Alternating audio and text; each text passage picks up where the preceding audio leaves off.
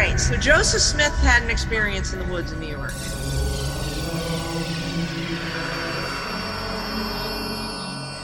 He actually had an experience with an extraterrestrial. He probed me, and then different ones of them come in, and all of them probed me. And I believe that it was the Asani people. There are those who believe that life here began out there. But only an account of this earth, and the inhabitants thereof give I unto you. Earth is a grand experiment. Far across the universe, with a council of gods, whose work and glory is to bring to pass the immortality and eternal life of man. For behold, there are many worlds that have passed away by the word of my power, and there are many that now stand, and innumerable are they unto man. For as man is, God once was, and as God is, man may become. You wanted to learn how to integrate duality. You wanted to learn how to take light and dark and remove all judgment. Some believe that infants who die here become eternal gods out there.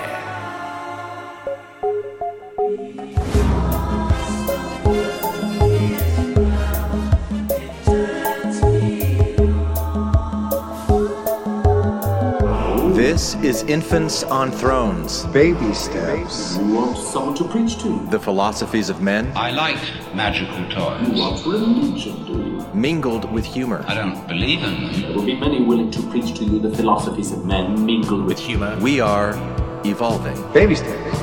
You can buy anything in this world of money.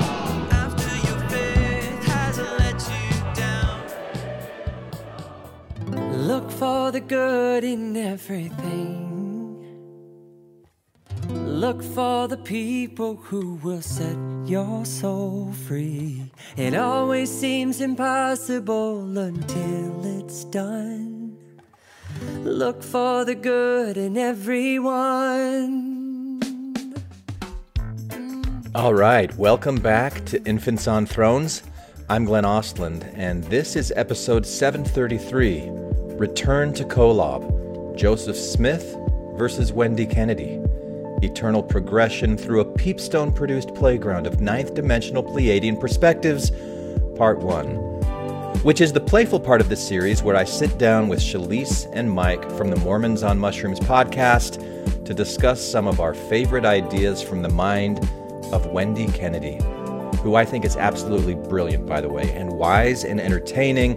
And, you know, whether she's making this all up from her own imagination or she really is channeling interdimensional intelligence somehow, some way, whatever that might be, I just can't get enough of what she has to say. I absolutely love Wendy Kennedy and what she's doing. But slow down, Glenn. You're getting a little ahead of yourself. All right, so last week I released my interview with Ruben Langdon, who has a series on the Gaia channel called Interviews with Extra Dimensionals.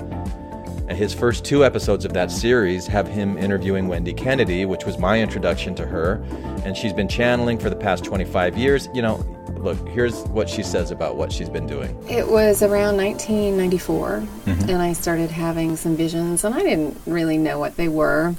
And so I started doing some research for that to see if it was past life related, because that was what my instinct was.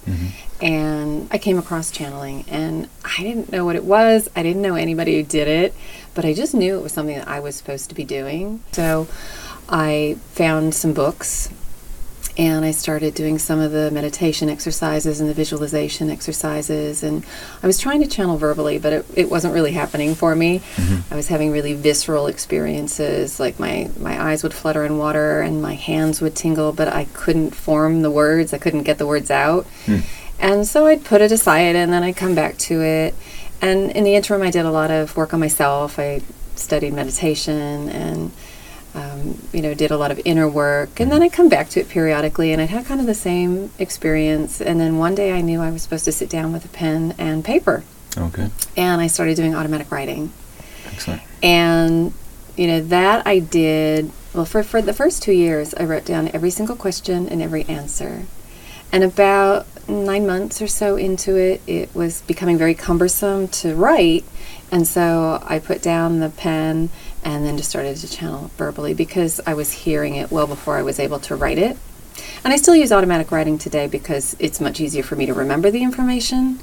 It's a bit like a lucid dream for me, so at least I have the written notes and I can go back to it. But about 9 months in, that's when the Pleiadians showed up. And they were waiting for me to channel verbally because they work with tone and sound. Okay. And a lot of people will ask me where I'm from when they hear the Pleiadians. Especially at the beginning, they sounded a bit more British, and then they went to this. They started working with new tones, and then it sounded a bit more Australian. And it's not any one dialect. Right. It's just tones and sounds that resonate with you at a cellular level. You know, and it was really interesting for me because when they started channeling and working with the new tones, it was using all different kinds of muscles. Oh, wow. And I was like, okay, can we tone it back just a bit? Right. Tone it, no pun intended. Now, if you have access to the Gaia channel, and if you find this kind of stuff interesting like I do, I highly recommend that you go and watch those Wendy interviews before listening to these next several episodes with Mike and Shalise and I, because we all watch them, and that's what we're talking about. That's what we're responding to. And yes, I will be including some audio clips here and there, but this is some pretty mind-stretching stuff, and I really hope that you don't get lost in the weeds of our conversation. But I just love exploring this idea of source energy. This idea that the most fundamental building blocks of everything that exists is a massive sea of energy. So there is spread everywhere throughout this room something that we call the electron field. Okay, it's like a fluid that fills this room and in fact fills the entire universe. And the ripples of this electron fluid, the ripples of the waves of this fluid, get tied into little bundles of energy by the rules of quantum mechanics. And those bundles of energy are what we call the particle, the electron. Okay? All the electrons that are in your body are not fundamental. All the electrons that exist in your body are waves of the same underlying field. Okay? We're all connected to each other. It's like, the waves on the ocean all belong to the same underlying ocean. The electrons in your body are the ripples of the same field as the electrons in my body. Yeah, that's David Tong. He's a theoretical physicist from Cambridge. Pretty smart guy. But I just love flexing the muscles of my own flawed imagination to think, what if kind of thoughts?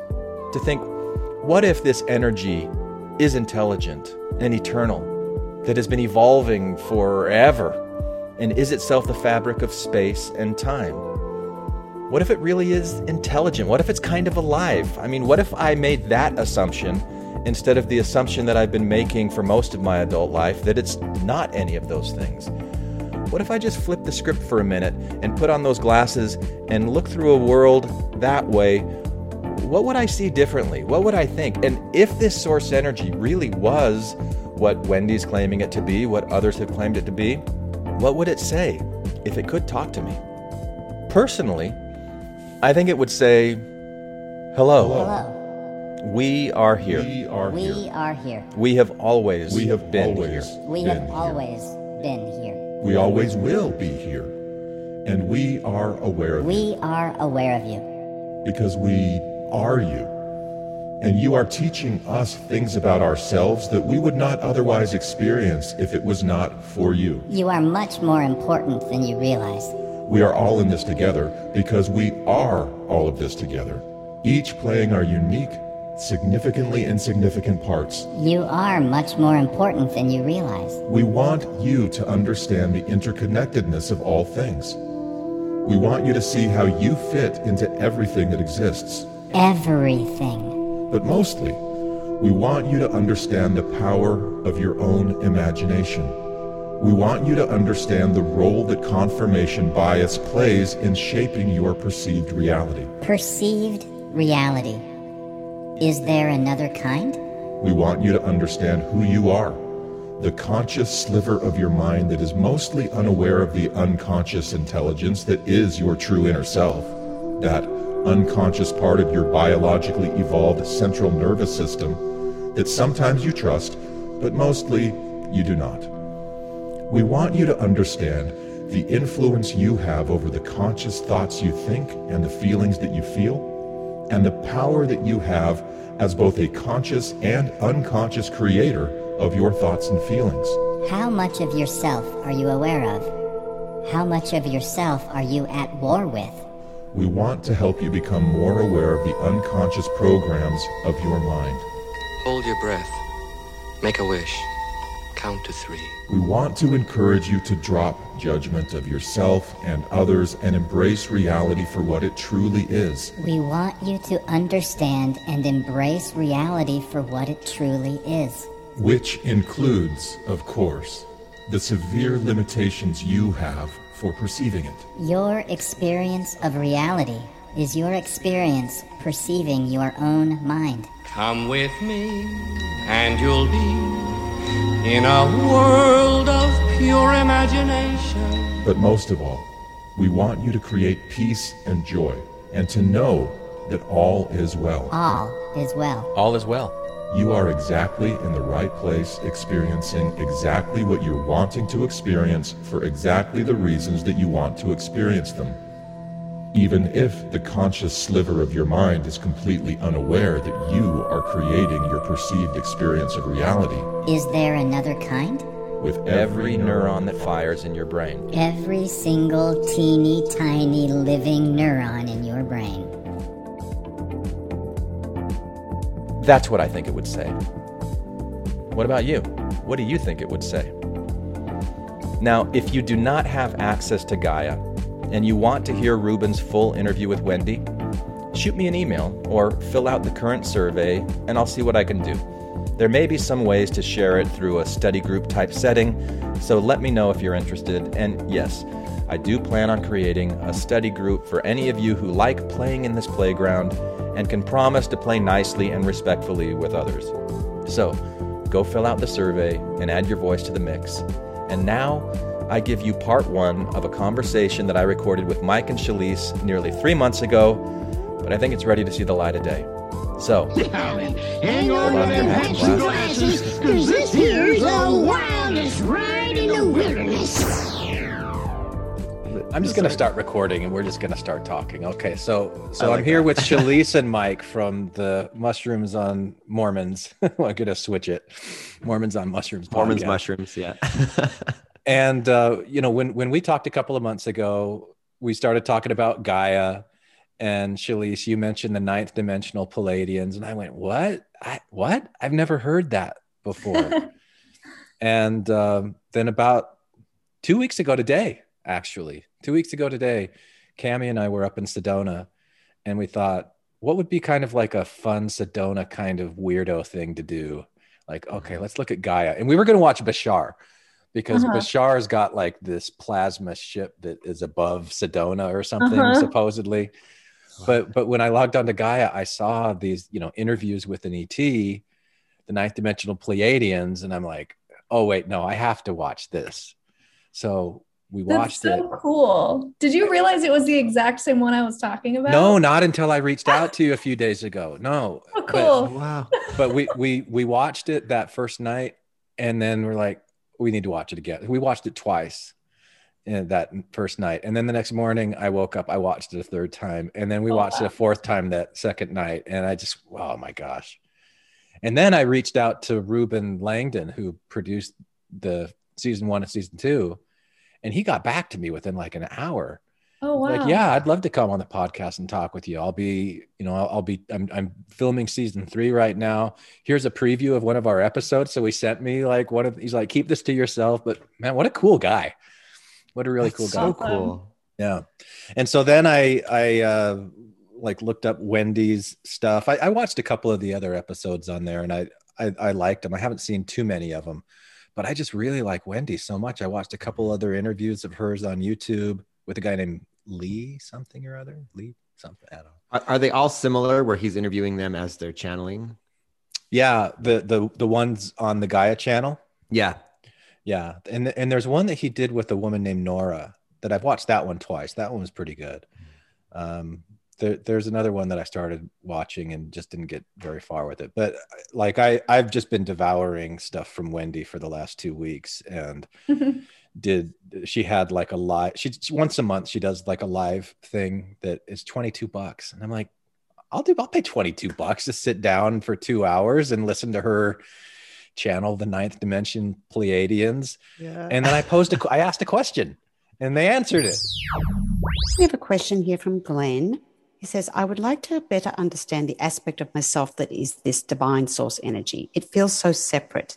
Even though I intellectually understand that we all are one, what is the relationship between source, the oversoul, the inner self, the egoic self, and the other multidimensional intelligences like the P's? So it's all one. That's the relationship. It's all divine energy. And then the divine will partition off awareness of itself.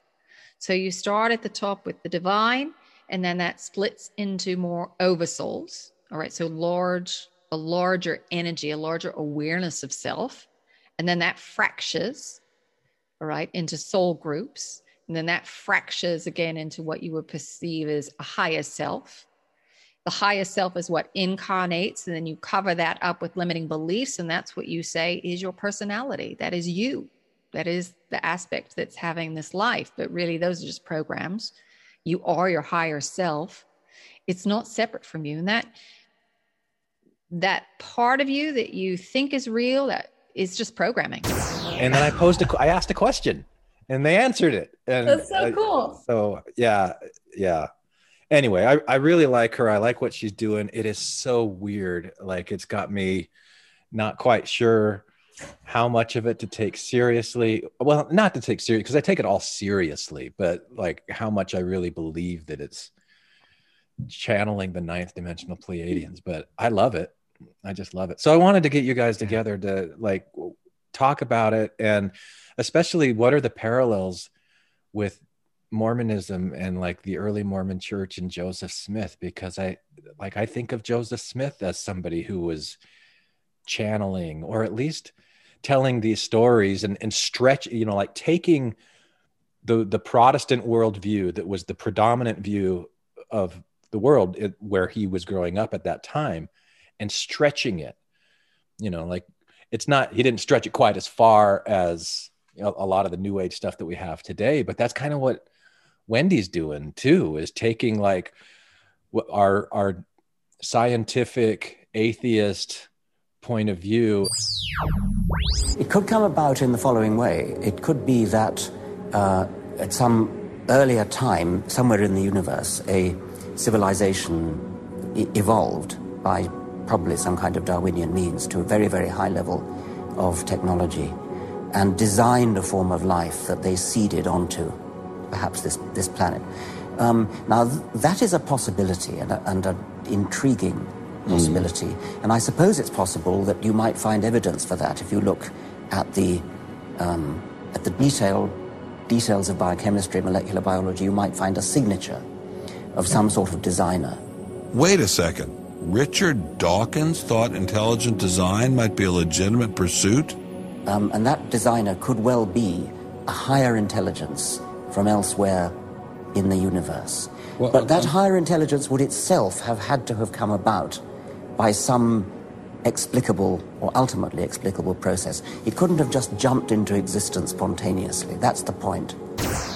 But that's kind of what Wendy's doing too, is taking like our scientific atheist point of view and stretching that to say, okay, well, if there's life on this planet, there's probably life other places in the galaxy. And what could that mean if we really started playing in that sandbox? And anyway, so that's my spiel. That's what I wanted to do. So let me turn it over to you guys. Why are you here tonight? Shalise, let's start with you. Well, I was just excited that you dove into the Pleiadians. Yeah. This is something that I started looking into maybe 2 years ago, around the time that I went to Peru to do ayahuasca. And I was watching Gaia like every single day. And I've always really resonated with the Pleiadians, and they've shown up for me a few times in meditations, and I've had other people kind of say it without me bringing it up, like saying, oh yeah, I'm feeling like there's like Pleiadian around you. I'm like, how did you know that? Really? And so, yeah. Yes. And so that I had two different people tell me that within a week period. And this is when the first time I heard it, I was like, okay, this chick is crazy. And then a week later, someone else is like, I'm getting Pleiadian around you. Just out of nowhere, he said that. And I was like, what? And so I had a similar experience, Shalise. I'm just telling you, but we'll get to mine, but that's so cool. Yeah. So I just started to pay attention to it more. And then when I would go into meditations, I always felt like they were there. And I've had experiences that are like maybe a little too crazy to talk about. I mean, we can, but crazy experiences. And so when I heard you were getting into it, I was like, yes, let's talk about this. This is exciting. Nice. So, Shalise, did you learn about it through Gaia then? Is that? No, it was the first time I had heard about alien races was from my energy worker here in LA, who she like does energy stuff, but also channels the Akashic. And she said, oh, I'm feeling like you have a lot of lifetimes in the Pleiades. And I was like, what? Like, I didn't even know how to spell it. I'm like, other alien races? Like, this is too much. Okay, Yeah, I want to make talk sure with to- this person now. Yeah. Yeah. Yeah, I And definitely then- want to meet this person. And then it was like a week later, I was getting a massage from this guy who I still see all the time. He does Reiki and he's also very involved in this stuff. And he was like, I'm getting a message and tell me if this means anything to you. I'm getting like starseed and Pleiadian. And I was like, my mind was blown. And I was like, that's it. I need to look into this. Okay, so let's just pause for a moment, Mike. We'll go to you in a second, but because we've been talking about Pleiadians, and I don't know what star seeds are, but there's probably at least one or two listeners here that aren't caught up on what a Pleiadian is. Could you just give a quick, dirty definition of what you're talking about here, Shalise? Yeah, well, from what I understand, Pleiadian is like a giant term that encompasses a bunch of species within the stars system Pleiades, which we know, like everyone knows there is a star system called the Pleiades. You could look it up, it's everywhere. But what these channelers and energy workers are talking about are actually connecting with the beings on those planets and in those star systems. And so I guess you could call us like humans and earthlings because we're in this universe, and they're the Pleiadians, and they can live in different dimensions, but usually the higher dimensions where they don't have bodies, but they're more like light beings. There are about 2,500 beings in the group, and there is an aspect of me that is a part of that, and they're in the 9th dimension, and they don't have physical form. They're beings of light, and they align with Alcyon, which is the central sun in the Pleiades star system. And, because they don't have physical bodies, they don't incarnate, but they align with a purpose or a function, and, they're here to help us with records and information and to kind of oversee what we're doing to help us along the way so that we can start taking ownership and guardianship of the planet. And there's another role that we're about to step into at the galactic level. And then when I refer to starseed, that was a new term for me too. But basically what I've learned is that these beings from other dimensions and other planets kind of take on this mission to go to Earth for the sole purpose of raising the vibrational frequency and awareness of the planet so we don't implode and like destroy everything. We kind of volunteer to go down during the difficult times to kind of spread the message of love and happiness and being in your heart space and helping to bring Earth into the 5th dimensional plane instead of the 3rd dimensional plane. So there was like one little teeny tiny nugget in what you said that sounded kind of Mormon-esque to me. Ooh. Like coming down, like the Saturday's Warrior kind of thing. Are Like these children coming down, coming down. Coming down like gentle rain through darkened sky. Coming down. Like you've chosen to come at this point in history of the planet to do this. Like there's these little elements that as I go in. And I've been devouring Wendy Kennedy and this story about the Pleiadians and all of this galactic stuff that's going on and how it's at a soul level, even behind, physically incarnating bodies. And I see so many interesting parallels, but anyway, we'll get to that. So thanks for giving that. So Mike, your turn. Well, let me talk about, I'm trying to think how to do this kind of concisely, but it doesn't have to be concise. Yeah. Just go, man. I'll just go with it. And Glenn, I love what you were saying there with Saturday's Warrior, because that's what was going through my head all day as I was like thinking about star seeds and Pleiadian star seeds. So cool. And a part of me was just wondering if this is just me trying to recreate the specialness I felt in Mormonism of being like a children of the promise and being, or are a lot of Mormons Pleiadians and we remember that we're here for a mission and we don't know what that is yet. I don't know. Or maybe Draconians. Ooh, Draconians. Oh no. So I first learned about Pleiadians through Shalise, but I guess it started with my ayahuasca journey. So on ayahuasca, at one point I got this image and I had like these long fingers and I was like this being of light. And my wife was one of those too. And I didn't know what to make of it. And as this being of light, like I was here to help people wake up and, be an empath in a way and help people feel through their emotions and work with their emotions. And also kind of a devious being here to kind of play and shake shit up. And, I wrote that down after my ayahuasca journey and I didn't know what to do with it. And then a few months later, we started the podcast and Shalise was our first guest. And she mentioned in her journey seeing the Pleiadians. I'm like, what? You gotta describe this. So she talked about it. And then, so I went on a deep dive of Pleiadians and star seeds and started reading about star seeds. And then, to back up real quick, my wife for the longest time when, we've been together for almost 20 years and she has looked up at the stars at night and found the small little cluster of stars and she loves to find it. And she's like, anytime I find it, I like say, hey friends. And like, it feels like home to her. And so we'd always joke about that. So when I was doing this deep dive about Pleiadians and star seeds, I was reading about Pleiadians, especially the Pleiadian star seeds and how. Is that the system that she looks at? Yeah. It is? Yeah. And so at first I was just reading about the star seeds and how they're empathic beings. They like to try to fix people and take on the world's problems and are just very empathic beings. And then I was reading, and they're from the Pleiades star cluster, which is in the constellation Taurus. And I was like, what? That's the star cluster.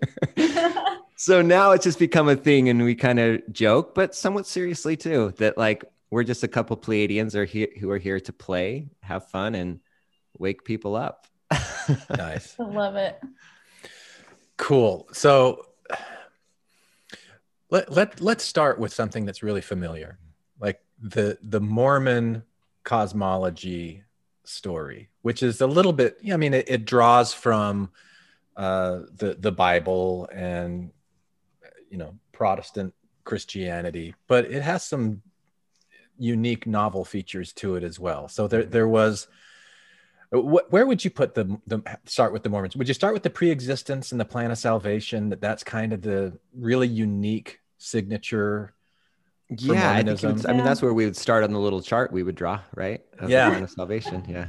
So how would you describe that contribution? Like, what was it that Joseph Smith contributed to an understanding of who we are and why we are here?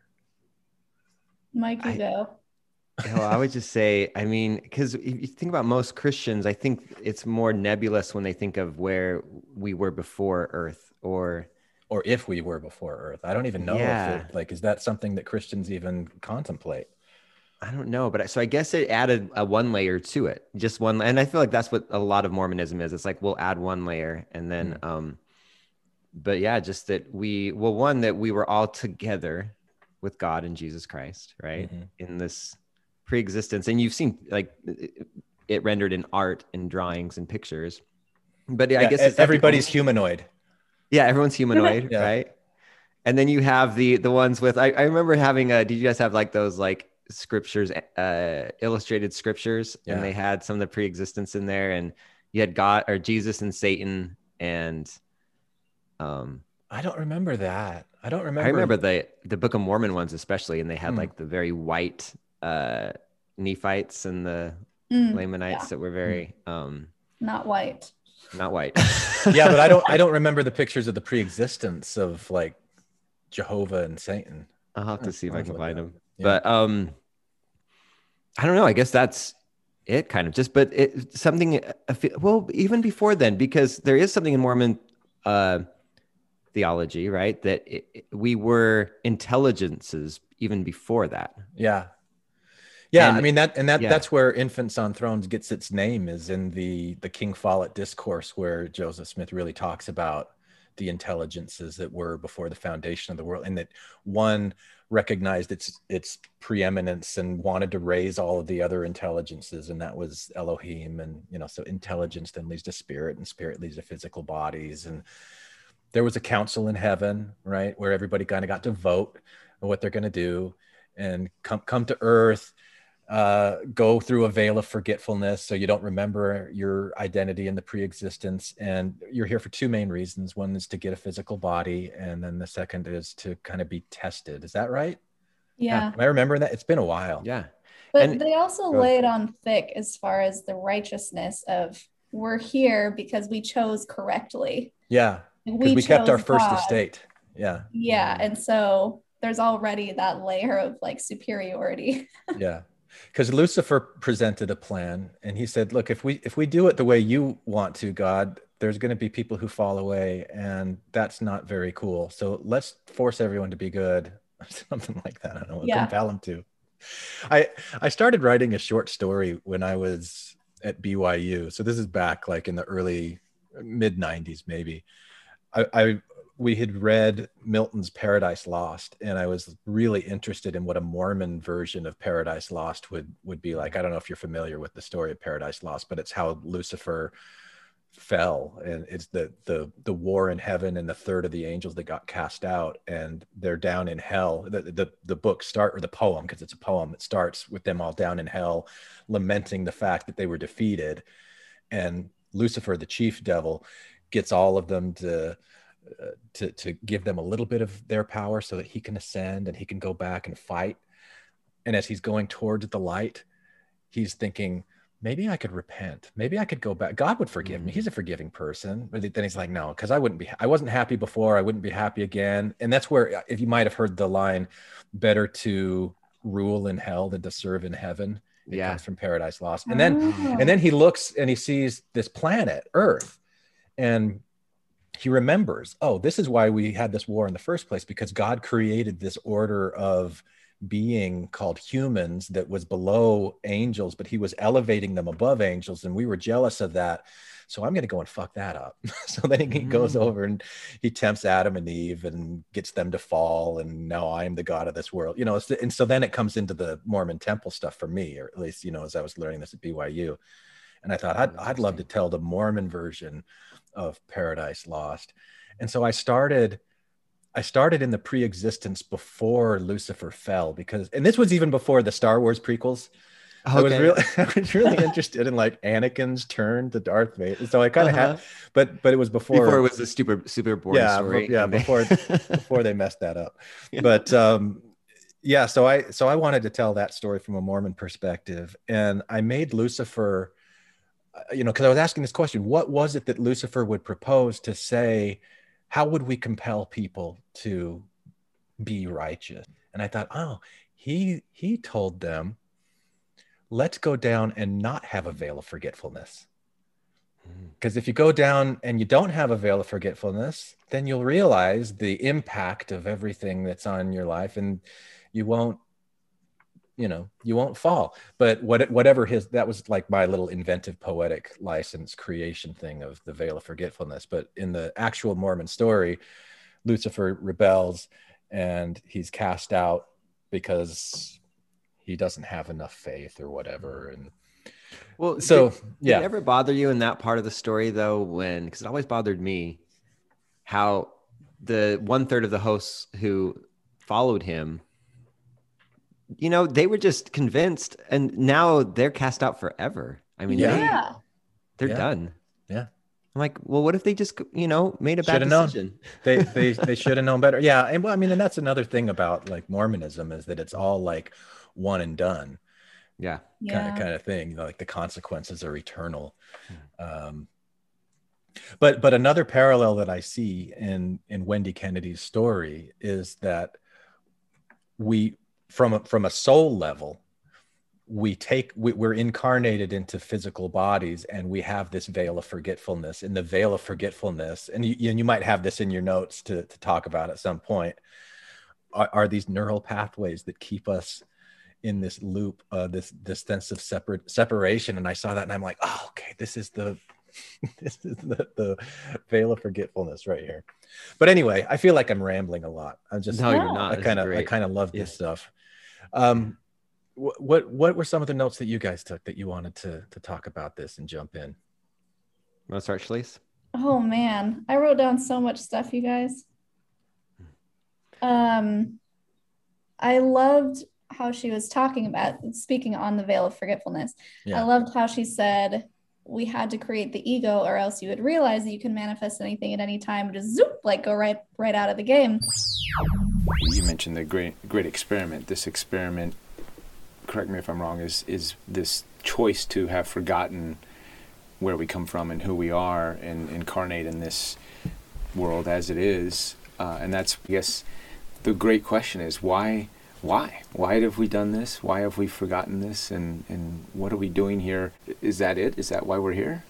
Well, the sole purpose, for any incarnational or any vibrational experience, all right?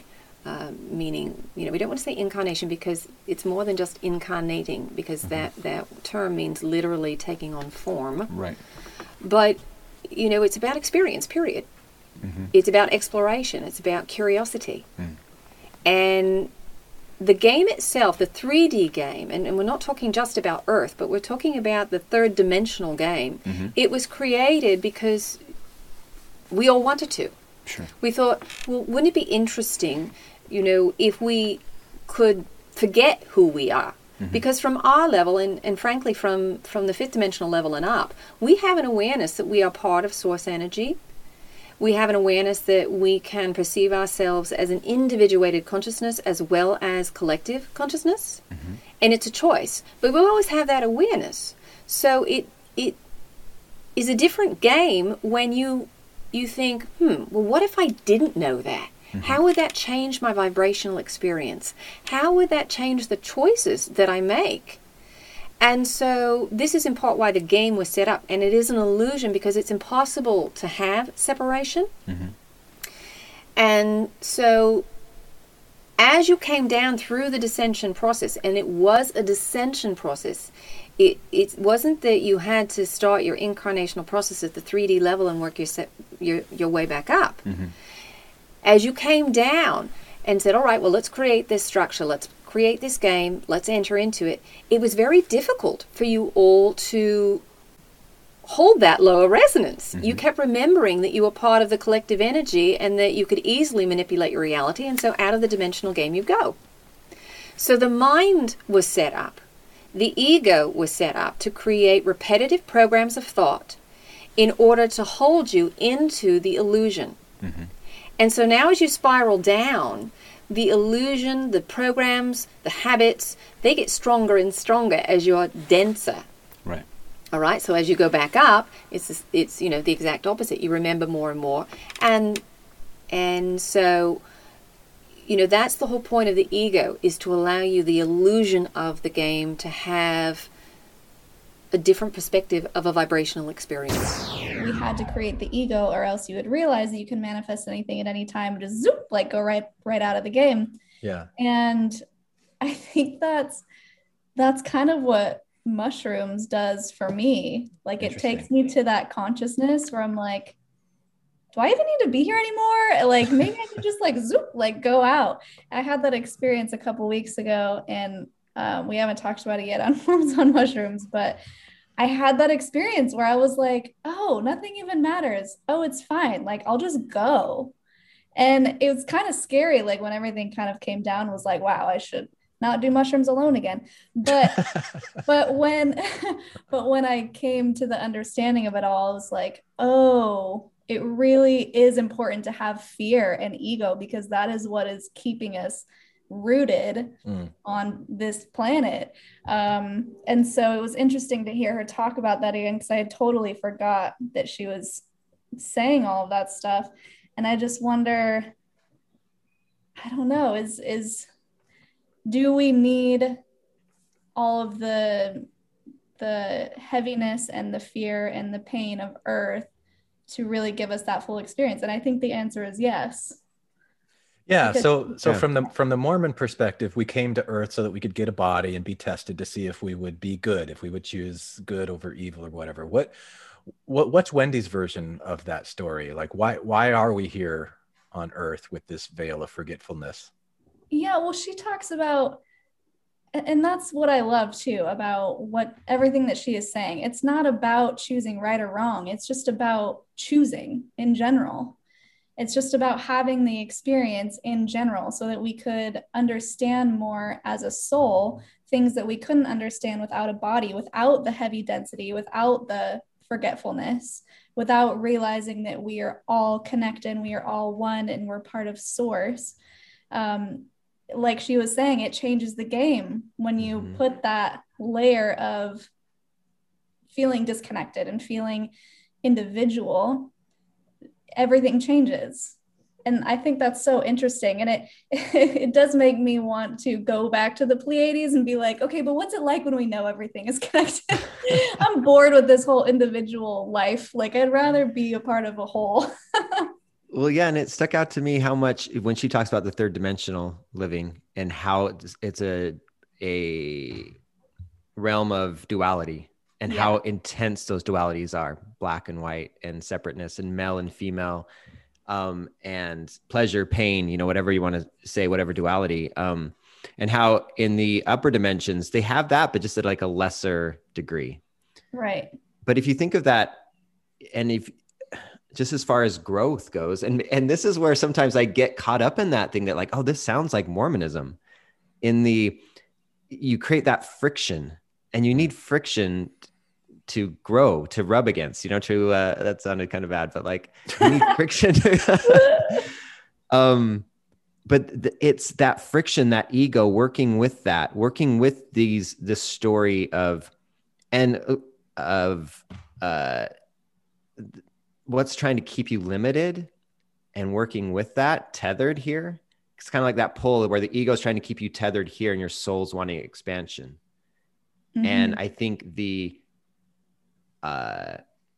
degree of that, of how powerful that pull is of that ego, you can really grow and expand in beautiful ways. I like how you said, you were talking about your mushroom trip, Shalise, because one of the things I noticed on mushrooms several times is you see that pattern, right? You see the story. And usually at the beginning of a trip, I'm caught up in that story. And even in meditation, you can do the same thing, right? You just witness that loop that she's talking about, the ego, but then when you get that separation and you see that story and you see it's just going to keep spinning, there's nothing you can do to stop it. And if you try to stop it, it just gets louder. So instead you just observe it doing its thing and just give it space to do it. And then you're kind of free to be you in a way, yeah, it's interesting because there's so many parallels from my last my last mushroom trip to what she was saying. Really? Like another thing that I experienced was I would visit all of these different times in my life. I would just think about something and then I was there immediately. And I was like, wow, this is cool. I can go to Hawaii real quick. I can go to my childhood real quick. And then I had this realization that what are we if not a collection of our memories, a totality of everything that has happened to us in the past. So, and I remember asking, hey, whoever's out there, can you just like erase my memories? Because I just want to know who I actually am and not who I am because of something I've experienced in my past. And sorry, there's like sirens everywhere. Here it goes. And the answer was no. They were like, well, no, we're not doing that for you. But that's kind of what I wanted to experience. They weren't going to erase your memories? No, is that what the answer was? Okay. They're like, no, we can't do that. But I had that realization of like, oh, that's what my personality is a collection of experiences. And she talks about that, how like with this oversoul and everything, and how you're fractioning yourself off into different consciousnesses. And then those experiences create who we call an identity or a persona. And I thought that was so interesting because in that mushroom trip, I was like, I don't want it. Like, I just want to be me. Like, without all of these learned things and all these programming and all this religious programming too that we talk about unwinding all of the time. That's interesting that this stuff kind of makes you not want to be you. I have the opposite impact. I think, okay, well, I guess I'm here and I'm me for a reason, and it's temporary, and I might as well just like lean into it and enjoy it. Yeah. And I mean, I can understand that too. I think in that specific moment, I just wanted to figure out who I was without the programming. Mm-hmm. Like, who would I be if I wasn't Mormon? Who would I be if I grew up in a different part of the world? Who would I be if I hadn't had any of those experiences and it was just my soul about to come to earth? Like, who is that person? That's what I was wondering. But I like how you mentioned that, Glenn, because I think there's an element of you came here to play the role of Glenn. Yeah. Right. Yeah. if what she's saying is true, you split, became separate to experience what life as Glenn is like. Yeah. So, and to have like a freedom to choose and explore, you know, like there's not this predestined path that I have to walk, but it's just to explore. Like, I love that. That's what she said. It's the whole point of creating this three-dimensional experience is to experience, what did she call it? Like the vibrational experience from a different perspective. Mm-hmm. And that's still kind of weird language for me to like vibrational experience. Like, what does that mean? But everything is a vibration. And if we're, like we might call it taste, we might call it sound, we might call it sight, but it's all vibration. And we're experiencing this certain narrow range of it in these bodies and through our minds and blah, blah. Yeah. Yeah. It reminds me of an experience I had. So I've only done LSD once. And it was with Doug, actually. And we were in Zion's. And the night before we'd done mushrooms, and I'd done, several mushroom trips up at this point in ayahuasca. And we took the LSD, and I was sitting there and I was feeling it getting kind of dark. And I'm like, you know what? Let me just go. We had an RV. I'm like, Doug, I just need a minute. I'm going to go in and just be with myself for a bit. So I put on headphones, started listening to music in the dark. And unlike mushrooms, I wasn't getting anything. It was just like dark, blank. And then I'm like, you know what? I think I'm LSDing wrong. I think I shouldn't be going inward. I need to be going outward. So I went back out there, sat by Doug, took some deep breaths. And all of a sudden I'm like, Doug, I get it. I felt like the frequency of Earth. And I'm like, this is just a frequency. I can just like zip to another frequency if I want to, and one day we're all going to drop to a different frequency. We'll all be sad and we'll call it death or whatnot, but we're just dropping to a different frequency. And Doug's like, Mike, what are you doing? Like, I'm seeing you over there. You're zip zapping around and what, but like, no, I'm here. I'm like, no, Doug. And when I was listening to this interview, it reminded me of that because she was talking about it as like the game, like, we're here to experience the game of whatever the realities we've constructed here.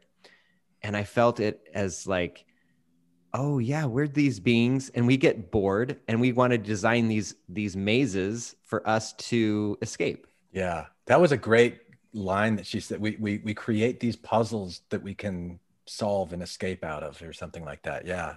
Yeah. And so like, if you had all the power in the world, in the universe, maybe you kind of just like, well, being able to do whatever you want all the time gets kind of boring. Right. So create an experience where, oh, now I have the illusion that I can't.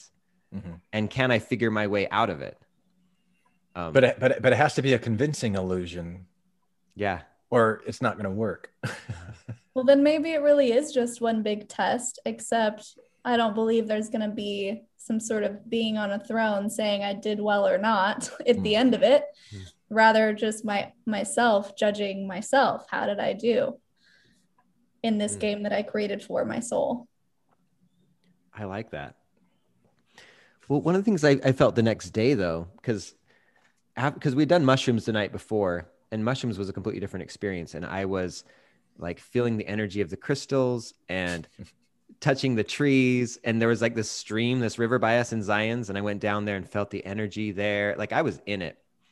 But I felt like, oh, if this is just a game, and it felt like it was trivializing the experience here. And maybe that's part of the duality. If you guys, I don't know, of like, because I like the fact that we created like this maze and we're here to figure our way out of it. But it's like, there was that part of me that's like, I want it to mean more than that. How does that trivialize it for you? Well, it felt like, to me, the next day, and I know that this is just was how I was feeling the next day after, it felt like just the fact of, and maybe it's the way I think of what a game is, you know, or it's like, oh, we're just here playing a game, and, you know, but people are suffering, you know, and it's hard, and people suffer loss and grief and shame, and to go through all of that, and it's like a game. I don't know. That felt hollow. All right, Shalise, what's the Pleiadian response to Mike's? Yeah, Are you going to channel right now? not at this moment. Close your eyes. It has to be like in a British/Australian accent. Right? Yeah, whatever that is. I don't know. I'm sitting here thinking, like, it all makes sense to me, and I get that, because when I drop down after my plant medicine experiences, I'm always like, okay, but everything matters. And then when I'm in the plant medicine experience, I'm like, nothing even matters. Like, why am I so hung up on this thing that seems like it's my world, and it's made me who I am, and it's so heavy, and it's my trauma. And then when I'm in that experience, I'm like, it doesn't even matter. And so I can get that perspective on certain levels. But I think when I drop back into the third dimension, it's back to, this is difficult and this is everything. So I feel like maybe as you were talking, I'm like, are plant medicines like the cheat codes to the game? Because it puts us in the mindset of realizing what it actually is. And then I also started thinking, well, maybe that's why all of these extraterrestrial beings have been so quiet and haven't really, you know, landed their ship directly and spoke to the masses, because it would ruin the game that we're here to play. Rather, we have to search it out and find these channelers, or we find a religion that seems to give us the cheat codes, because we're all trying to figure it out, but we're not really supposed to figure it out. Does that make sense? Yeah. The way that I think about it, and if I understand the way that Wendy talked about it, it might seem like it's trivial, but there was this dimension that she added to the story that really impressed me. And that was that, first of all, these beings that exist in multiple dimensions, like we might think a higher dimension is, you know, like a utopia. It's not. It's just a different experience. There's different rules of the game. And because of the nature of the intensity of the emotions that we feel here, that other beings that are incarnating in other star systems don't experience, the whole game is, can I drop judgment? You know, I've descended from source energy into this incarnated space. Can I ascend back up? And by ascending back up, it means I want to drop my judgments. I want to be loving. I want to be like God, basically, and not have these partitions in my mind that are making me feel separateness. So can I work my way out of this trap? And that's the game that we're in. And it's not like something that you just do in one life and you get one shot and it's over. It's like multiple lives, and making these soul contracts with other friends in your soul group, that you're going to incarnate as Shalise, and you're going to incarnate as Mike, and I'm going to incarnate as Glenn, and we're going to have this kind of interaction with each other. And in some cases, I'm going to be the abuser and you're going to be the abusee, and I'm going to make you suffer, and then you're going to make me suffer, and we're going to experience all these things. and that it's the level of intensity of emotion that we feel in this three-dimensional existence that teaches others how to be more compassionate, because they don't feel they don't feel things quite the way that we do, and they don't really understand things when they watch us, why we're making the decisions that we're making. And I've never heard an explanation like that before. Would it be safe to say that what we're learning in this lifetime right now is affecting prior lifetimes or future lifetimes? Absolutely. So, and not only your lifetimes, but also all life in the universe. And this is in part why it's such a special time that you are going through this particular period, because there is so much growth that is happening, and you are really having to learn and work with compassion. And how you learn and work with compassion is sent off to all life throughout the universe, and the information is a game changer. And why we say this is because Earth is kind of a melting pot for galactic issues. Earth is unlike any other planet in your system, in your galaxy, really. It's a grand experiment in which genetic material from thousands of worlds was deposited in order to play out some of the galactic issues on a smaller scale. And along with all this genetic material are all the emotional components, all the things that you have experienced in all of those lifetimes. And we call Earth the planet of emotion. So you've got a huge range to work with. And it is, in a sense, a blessing and a curse, in that you have many emotions to kind of sequence together in order to get your way out of the lower densities, in order to elevate your consciousness. But also because they are so extreme, you also can fall into the trap of getting stuck, in a sense. So as you have both experiences of the positive and the negative in this realm, you hold a lot more compassion, because all of you have had those times where you felt that lower resonance, that lower frequency, that lower emotion. And you know that it can feel really challenging and really hard. So the way that you experience compassion and the intensity of that particular frequency is so much stronger than it is experienced in the higher realms, that you actually are teaching the rest of us throughout the entire universe, including the higher realms, how to experience compassion with more depth.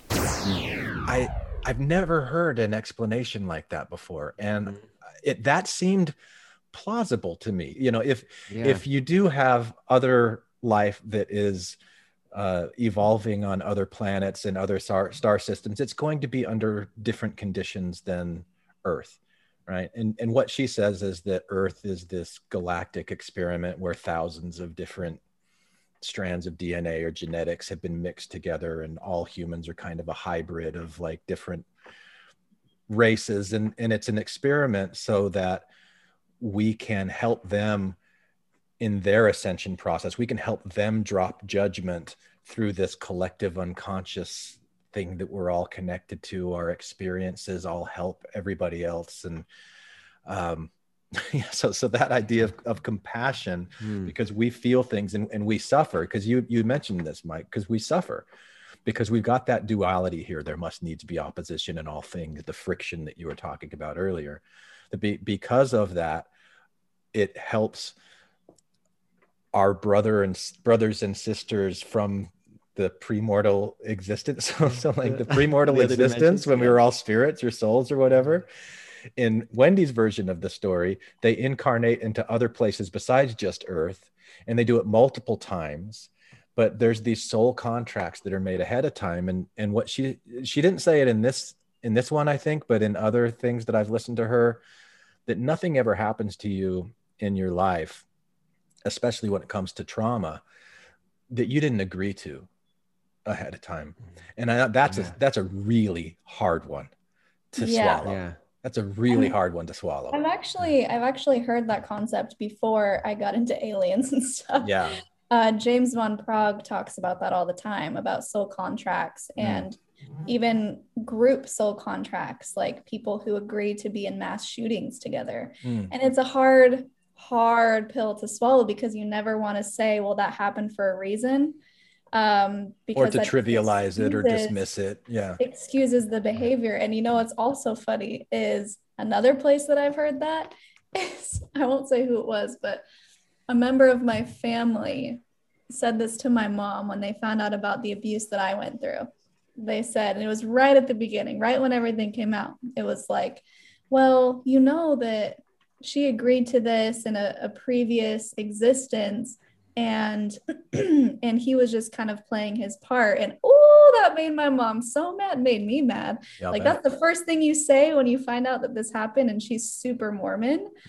And so I started thinking, like, is this something that the Mormon church teaches, that we all agree to this? Maybe you guys have heard of it, but I hadn't, and it just really pissed me off. I hadn't heard that in the Mormon sense. Yeah, I had. Oh, you had? Yeah, oh, interesting. Yeah. And we interviewed Christy Johnson a couple of years ago. Yeah, I've talked with her before. Yeah, and she talked about how she came up, you know, she had people say similar things to her, and that's not, I mean, how did you respond to that, Shalise? How do you feel about that now? I was so mad. I mean, and that's the thing. I guess that's part of my lesson, is kind of accepting that, because in a different sense outside of myself, I'm like, yeah, that makes sense. Someone could agree to be the abuser, someone agree to be the abused. They both play those roles, just like what Wendy said. It makes sense. But when it comes to myself, I'm like, well, no, that can't be the case, because it killed me. Like that destroyed me.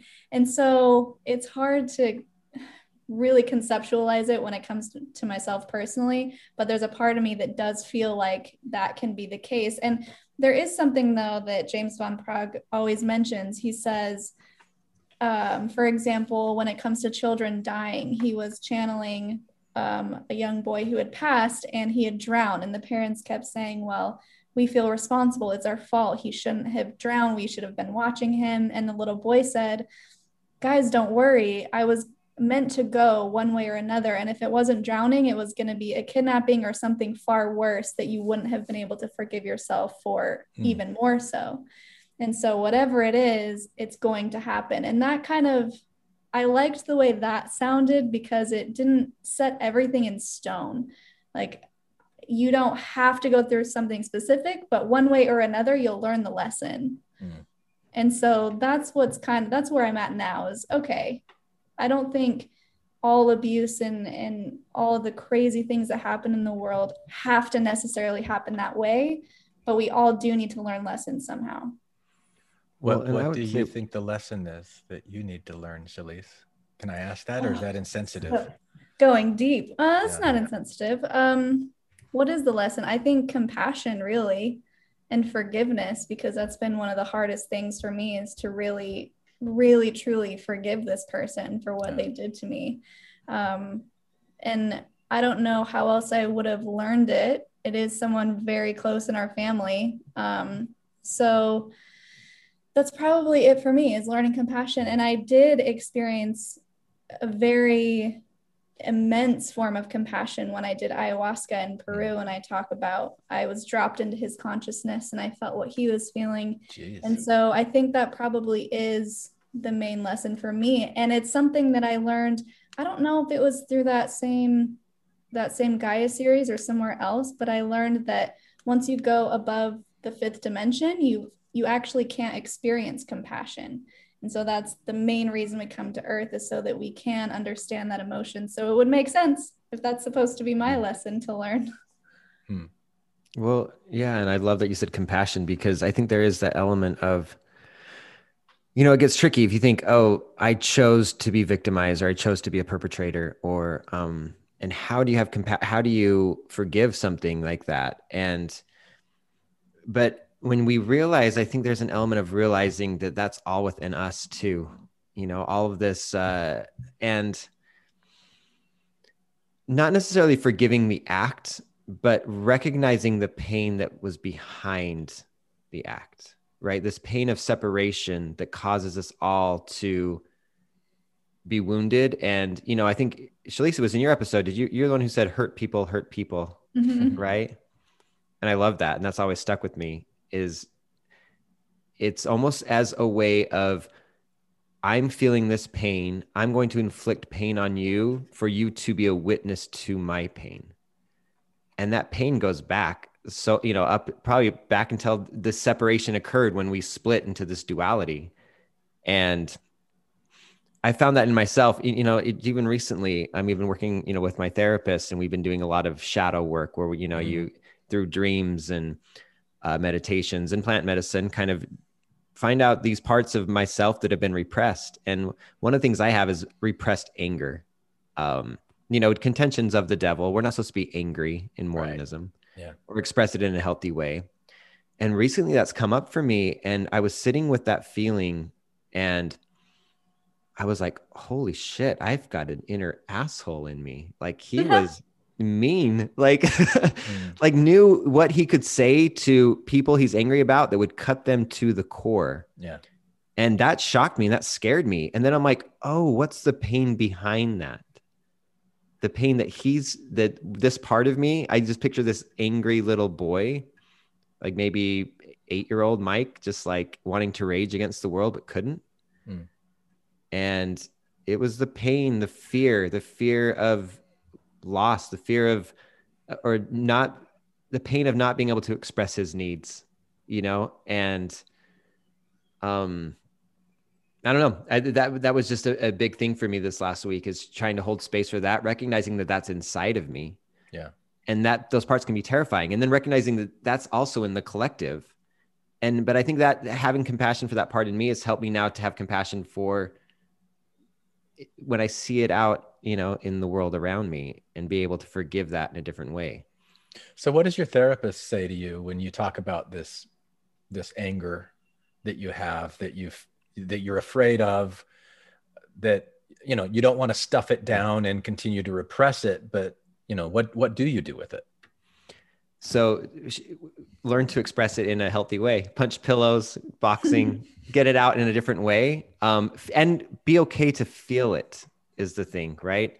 I think not project it. I might be angry at my wife or my kids or my mom or something, but instead of just lashing out at them and making them be like projecting my anger onto them, because that's just a way of holding on to the anger as well, right? Yeah. When I'm projecting it onto them. Actually allowing myself to feel it. But the problem is when you do that, your ego kind of feels like it's going to be possessed by it, right? When you allow an emotion up, there's this feeling of, wow, if we let this guy out, or this part of me out, I'm just going to be an asshole to everyone. Yeah. But really the opposite's true. When you recognize that in yourself, when you allow that emotion to be there, it won't possess you anymore. You know, there's a quote by Carl Jung who says, until you make the unconscious conscious, it will rule your life, and you will call it fate. Yeah. So when you're repressing that, it actually runs your life more. It actually runs your life more. Put down the weapons that you use against yourself. You don't need them anymore. Hey there, thanks for listening all the way to the end. Now, I really hope that you enjoyed today's episode. I have more to say about this topic, and I'm going to do that with a follow-up behind-the-scenes sharing time episode on Patreon. So, if you're in a position where you can throw me a few dollars each month to support the work that I put into creating this podcast, please come and support me on Patreon, where you'll also get access to additional content. Did you know that I also create sharing time episodes that are available only to Patreon subscribers? I've been doing that for a few years, so there's a lot of content there that you can have access to. So please come and support this podcast if you can. I greatly appreciate it. Hi, this is Hillary. Matthew. Ryan. Carol. Keith. Dashley. And I like to play bingo online while listening to Infants on Thrones. You can comment on this episode on the website, infantsonthrones.com. And if you really like what you hear, give the Quorum a 5-star rating and write a short review on iTunes. I did. Anyone for the closing prayer? My worst crime is an inside job. Dark thoughts taking over like an inside mob. I tune into the scene between the eyes and take a breath. Thank you for listening to Infants on Throne. I sit still and watch the thoughts float past me. Never mind the future, never mind what the past be. I like to jump and let the universe catch me. Free fall, watch the beauty blow past me. We have a question here from Glenn. He says, I would like to better understand the aspect of myself that is this divine source energy. It feels so separate. Even though I intellectually understand that we all are one, what is the relationship between source, the oversoul, the inner self, the egoic self, and the other multidimensional intelligences like the P's? So it's all one. That's the relationship. It's all divine energy. And then the divine will partition off awareness of itself. So you start at the top with the divine, and then that splits into more oversouls. All right. So a larger energy, a larger awareness of self. And then that fractures, all right, into soul groups. And then that fractures again into what you would perceive as a higher self. The higher self is what incarnates, and then you cover that up with limiting beliefs, and that's what you say is your personality. That is you. That is the aspect that's having this life. But really, those are just programs. You are your higher self. It's not separate from you. And that part of you that you think is real, that is just programming. It's just programming. So when you get quiet and you get rooted in that sense of who you truly are, you're aware of your higher self. That part of you that is embodied, that is having the experience. So the rest of it kind of drops away the more that you start connecting with this aspect. You'll be aware of more of the patterns and programs and beliefs that are running that truly aren't who you are. It feels very different when you start to practice that and you start to get in touch in that quiet space with you, that place that allows you to feel calm and centered and peaceful and joyous and grateful and passionate. That feels very different than the part of you that's nervous, that's anxious, that's scared, that's worried. Those are just beliefs. And when you come back to that heart-centered space and you connect with your higher self, all of those problems go away. You don't have any worries. It's not that you had to go and fix that worry. It's that it wasn't real. And you moved outside of the frequency range of that limiting belief, right? So now you just get to expand it and sustain it, and it'll ripple out. All right. So that this brilliant light is what you'll see reflected back to you eventually.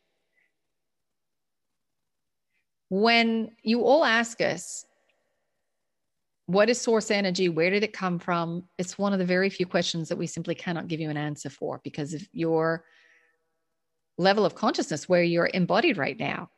You just couldn't even begin to hold an answer because it is so far outside of your construct of reality. It's just not possible for you to absorb it, to experience it, to know it in this dimensional range. But as you connect more with your higher self, you can start to feel that connection because you move out of the limitations of this physical dimension. You can hold a 10th, 12th dimensional consciousness in this physical structure.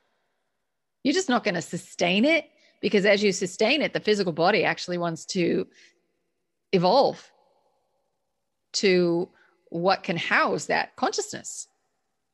But you can access it at any given moment. Those are not withheld from you. They are not kept from you in any way, shape, or form. Oftentimes as humans, you get angry because you think somebody is withholding information from you.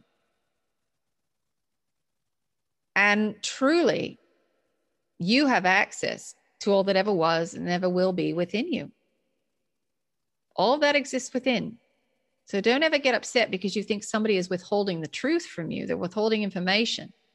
We see this a lot with people who get upset with those who are sensitive, those who have more of a spiritual life, who may be asking for money and they're mad because they're asking for money to get the information. So really, what you're paying for is somebody else's exploration of themselves and the time that they put into it, the expertise of exploring that. You yourself can go inside for free at any time to get that. You have the same access that they have. You just haven't practiced it. All right. So explore that, play with that. So we hope that helps answer the question. And we hope you'll go to the website and fill out the survey. Thank you for listening to Infants on Thrones.